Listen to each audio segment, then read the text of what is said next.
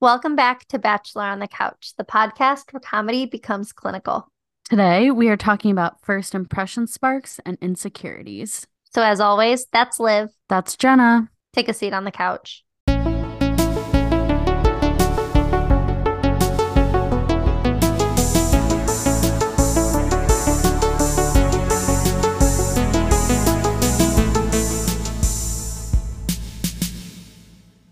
It's like we picked up right where we left off.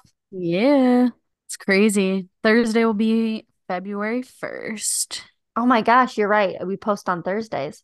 I don't know where the time went as I texted Liv the day before or the day of the first episode. I think it was the day of, and this always happens where we literally don't talk for months, and then it's mostly Jenna.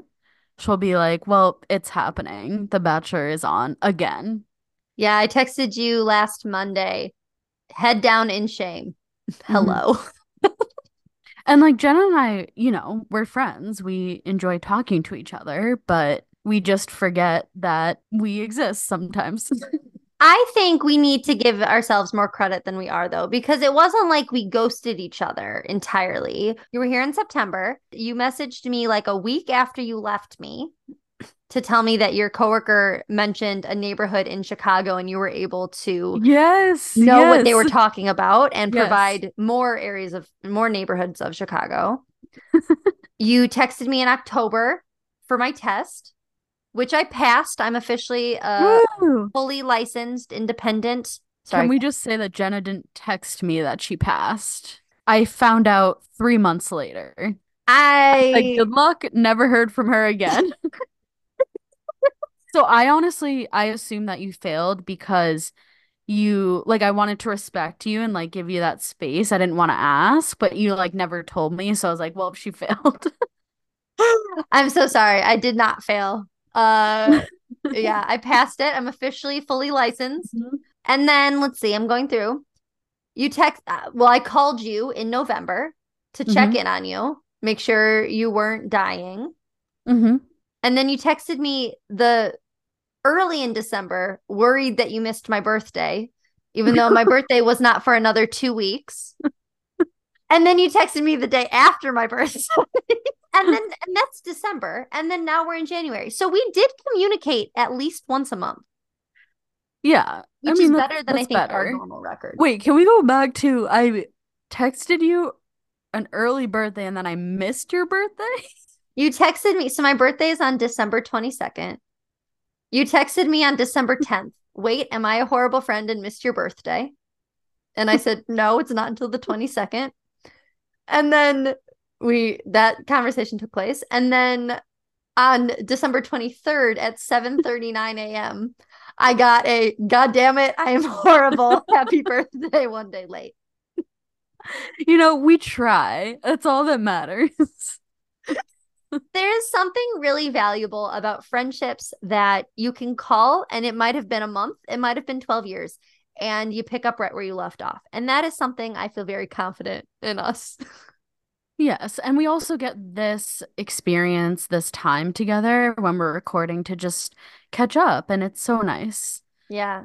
Yeah, you guys don't even know the 45 minutes we spent on the call before we started recording. Oh yeah. Yeah. Swearing, yelling, Complaining, complaining. insulting each There were other. some positives in there. Yeah. Yeah, life updating, all good I'm things. still at my job working away. Me as well. Me as well. But I like the work that I do. I hope you're still liking the work that you're doing to some extent.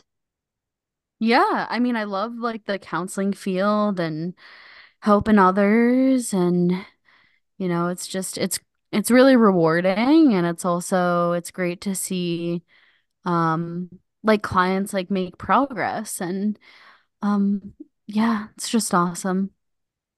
I feel like because we've been in the field for a few years now, I feel like there's something to be said of now the work is helping this be sustainable.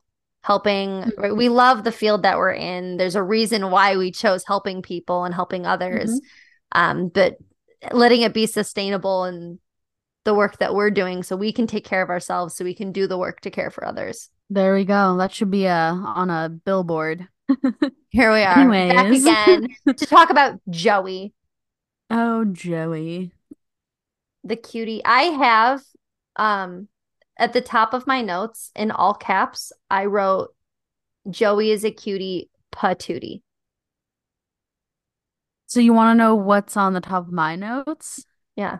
Really emotional opening scene, just pure raw emotion. Wow. Well, I see we both have very different priorities in how we are observing. Oh man. He is, I just want to say, like, just very gentle and kind. That's the vibe that he gives off. And just very down to earth. That's what I picked up on. I am still trying to figure out, right? We're 2 episodes in right now. I am still trying to decide if he gives me very grounded vibes and energy, or he's terrified and anxious, and he's kind and sweet, but like terrified and anxious. I can't Really, you say decide which one. anxiety. Not all the time, but sometimes. And I can't, but he's so, I think he's very composed and I think he's so sweet. And again, he's a cutie patootie. I don't see negative qualities, but I can't tell if sometimes he'll be quiet and I can't tell if he's quiet and just grounded and listening, or if he's quiet and like rattling, like his head is rattling. Oh my God, what is going on? I can't Hmm. tell. We might not ever know unless we ask him. Yeah. Joey, tell us, how are you feeling? Were you grounded or terrified? Let us know. What are your internal thoughts? I want them narrated now. But yeah, no. Hmm. Patootie. All were separate words, all in caps. Two very different observations, but What are your initial thoughts on the season so far, on the women? so I feel like I say this every time, but at least for I think it was the second episode, I saw a little bit more maturity in the women and just being able to like kind of nip these like conflicts in the bud. Um, Whereas like previous seasons, I feel like it would go on and on and on, and it just felt like these conflicts were coming to the surface, they were getting talked about, and then they were kind of fizzling out or resolving. And I feel like it was less about the drama in these couple of episodes and more about the connection with Joey. I agree. And I think there's more focus on getting to know the women and their values and what's important to them as opposed to just pitting them against each other. We did have a couple moments of drama and, in my opinion, women just being bitter for the sake of being bitter, but that was significantly less than I think we've seen in Hmm. previous seasons. Yeah, it was nice to see that the sole focus wasn't on them going back and forth. For the first couple episodes, it's so hard to like keep all the women straight and know, like, we are getting to know them the same way that Joey is getting to know them, the same way they are getting to know Joey. It's a lot of just trying to figure out who's who, what makes each person them. And I feel like they so far have done a really great job of letting us be introduced to them as people. I think about the first night you had shoot, what's her name? The one who came in with the card from the after the final rose. Like, Leia. yes. Like the situation with her and like how she wanted to approach having this advantage and how she wanted to go about not just for her relationship with Joey, but how like her morals, and you got to see little glimpses of people's character and their values, which is really nice to see. Do you have a favorite woman so far? Or better question, who would you give your first impression rose to? Ooh, I feel like there were so many I could give out. I also want to say that I am now enjoying more the entrances that are just kind of like quote unquote like normal. like, hey, this is my name. This is kind of like what I do. And then also people who are speaking their emotions when they first meet him. So I think there was like one girl that was like, "Oh, yeah, I'm really nervous right now." And just kind of like putting that out into the open was really nice to see, and I'm enjoying that more than like these big entrances.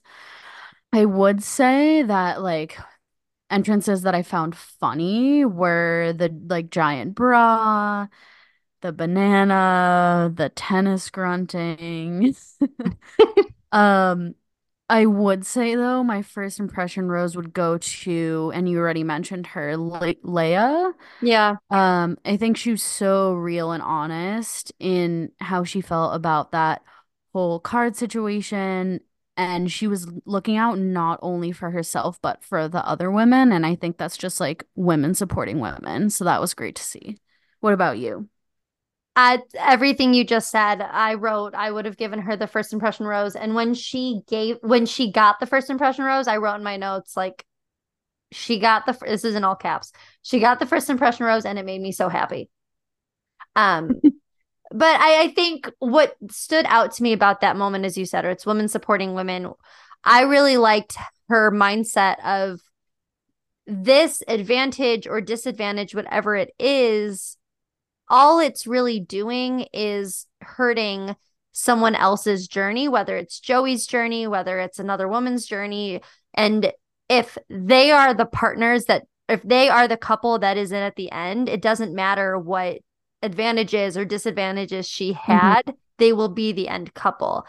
And she said something about not wanting to play God because not wanting to dictate his journey Hmm. or other women's journeys on this. Um, I know in the second episode she didn't receive any date. She wasn't on a group date or anything.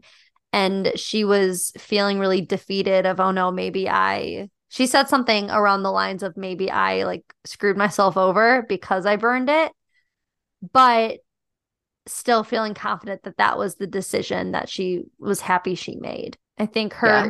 character and her morals really stood out. Yeah. I'm just wondering, like, did the producers throw that in for drama? Probably.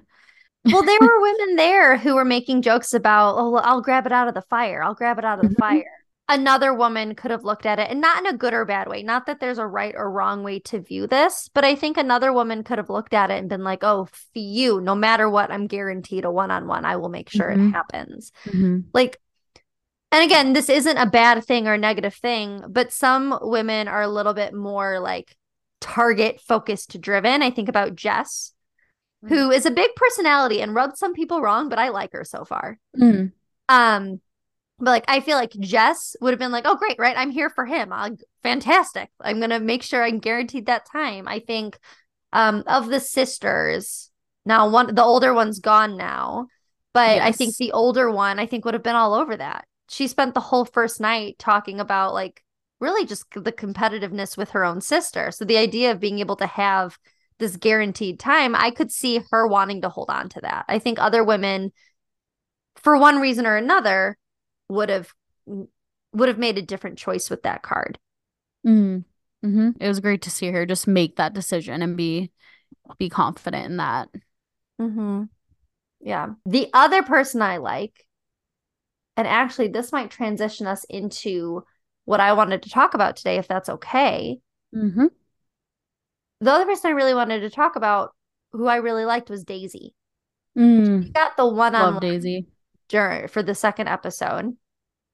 And two things about her. One of them, well, three things. One, I liked her. Two, I apparently have a friend who knows her.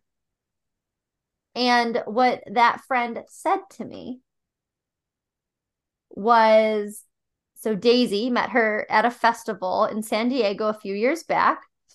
And the Daisy, here you heard it here first. Um, she was described as so cool, one of the most genuine humans I've ever met. Has been awesome to see her writing and touring her book to help kids who are hard of hearing. And then he said, "Don't tell me anything. I haven't watched it yet." But so I have a friend who had met her and knows her, so I thought that was cool. But what I actually wanted to talk about regarding her one-on-one date and just us getting to know her was throughout her one-on-one date, she was expressing being really nervous and uncomfortable to tell him about losing her hearing and how this is a journey that she's going on and what communication challenges pop up, and talking more about her nonprofit that she's working on and all the health challenges that kind of took place before she was able to, one, be healthy again, but two, really devote into the work that she's doing. What struck me was her relationship to these insecurities that she has, where because this is something that is so prominent in her life and something that she has been transitioning and adjusting through, her awareness of this character trait being not typical or not normal. I'm putting that in quotes because, like, I don't believe in normal, but she being almost like heightened awareness of this, and because of that, more insecurities around it. And then what happened in the end when she opened up to him and kind of told him her story, the way that he received the information really caught her off guard because he was interested, he was curious, he was describing exactly what she had said to him, but as the superpower and as this really positive attribute that made her so beautifully unique. Mm-hmm. And it made me think about our own relationship to the insecurities that we live with, where something that we notice, being super aware of it, super aware of it. And because we are so aware of it, we assume that other people are aware of it and thinking negatively about it as well. For example, it's funny because we have a podcast. One of my biggest insecurities is the sound of my voice, because I've spent my whole life going, my voice is super high pitched. I've got a super high pitched voice. And so that's something where I'm super aware of it. I'm always thinking about it. But 99% of conversations I have, it's not even commented on, or maybe it's commented on, but then it's never brought up again, because at the end of the day, that is not, this insecurity is not something that defines me. And I wonder, as a client, when we're practicing that self-compassion, trying to view ourselves the way that other people view us, as opposed to how we bring so much attention and drill on the things that we don't love about ourselves.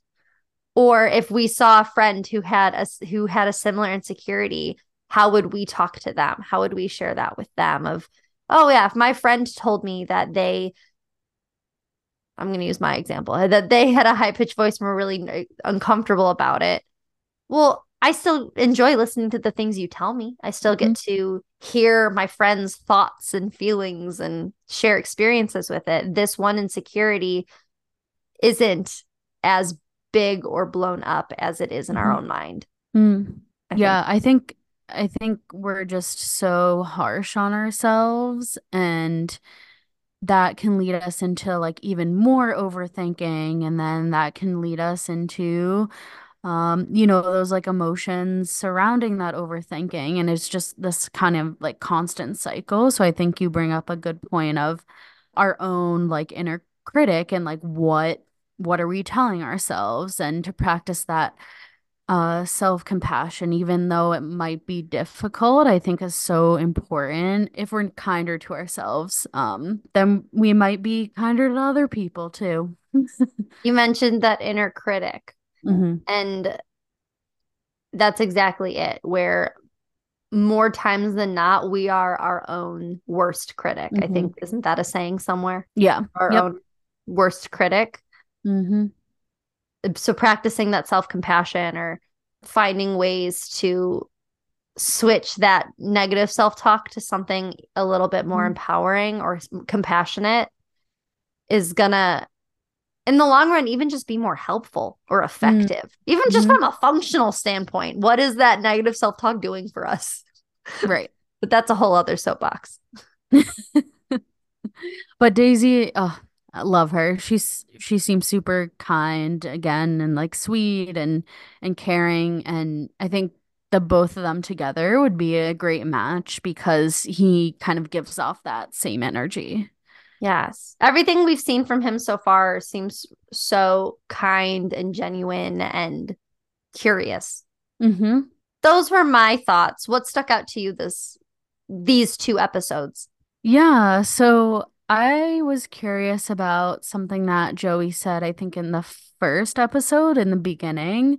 He was saying something along the lines of that he was like a timely romantic, that he believed in butterflies and getting swept off his feet. And then the word spark, I think, was thrown around there somewhere too. And I was just thinking about how we as a society put so much emphasis on that spark feeling and like what actually is that. You know, you see it a lot in like movies and TV shows, and it's always talked about this kind of fully being immersed in like the romance or that kind of like honeymoon phase and those really heightened lovey-dovey emotions. And I think there is a lot of pressure around people like finding that spark. And if it's quote unquote not found, Mm-hmm. then is the relationship working? Is the relationship fun and exciting? And I think we just put so much emphasis on that word that it might be hard for people to kind of take a step back and not focus so much on that and just focus on the true feelings that they're actually experiencing in the moment. In terms of shows like The Bachelor, where it's very short term, they have to get down on one knee in a matter of weeks and months. A lot of emphasis is put onto that spark notion.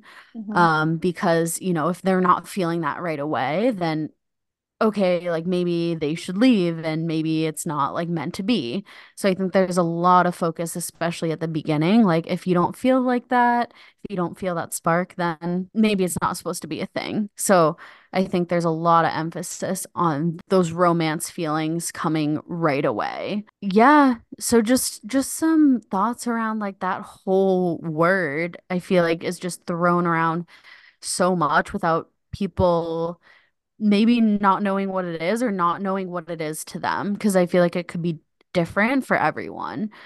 Like a spark could be maybe just like feeling comfortable or relaxed with someone rather than it being like, I don't know, going on a sunset cruise. I love that example you gave, right? You said spark can feel different for everyone, where for one person, maybe it's that butterfly excitement and giddiness. And for another person, it's that, wow, look how calm I feel. I think about the last Bachelor, so Zach's season. On Zach's season, he ended up with Katie. And I remember before the season even ended, before she was the final winner, we had called out how comfortable they looked together, where when they sat in a couch, they like melted into the couch together. Mm-hmm. Where that spark was less about this, oh my gosh, it's and more of, Mm-hmm. wow, look how grounded we are when we come together. Mm-hmm. And for other relationships, I think that's a really good example of that, like spark being so settling, Mm-hmm. as opposed to other times that spark could be that giddiness. Oh my gosh, like that chemistry of oh wow, I'm giddy, I'm excited. I think about Charity and Dotton. She always Mm-hmm. talked about feeling like really giddy and like really not nervous, but like excitement energy Mm-hmm. over that partner and Mm-hmm. relationship. It's really dependent on the person, and to prescribe that the spark has to look this way in order for this relationship to have potential Mm-hmm. is misleading. Right. And I think a lot of, like media and stuff focuses on the spark as that giddy excitement and going on these like crazy adventures together. Which, and everyone's different. I always worry that that goes down a slippery slope. If we're always trying to chase the butterflies or always trying to chase the adrenaline, that's not something entirely sustainable, Mm-hmm. where it's going to lead to like discontentment in relationships when things get boring, when things Mm-hmm. get, okay, now it's time to go grocery shopping, right? It's not as fun and exciting. Right. Have you felt the spark? Who knows? I get the spark Uh, when I see my cat. that counts. That counts. That's all we have for today. Thanks so much for listening. Follow Bachelor on the Couch on Instagram and Facebook, and Batch on the Couch on Twitter and TikTok. Or check us out at bacheloronthecouch.com and send us an email at bacheloronthecouch@gmail.com. That's that. Bye.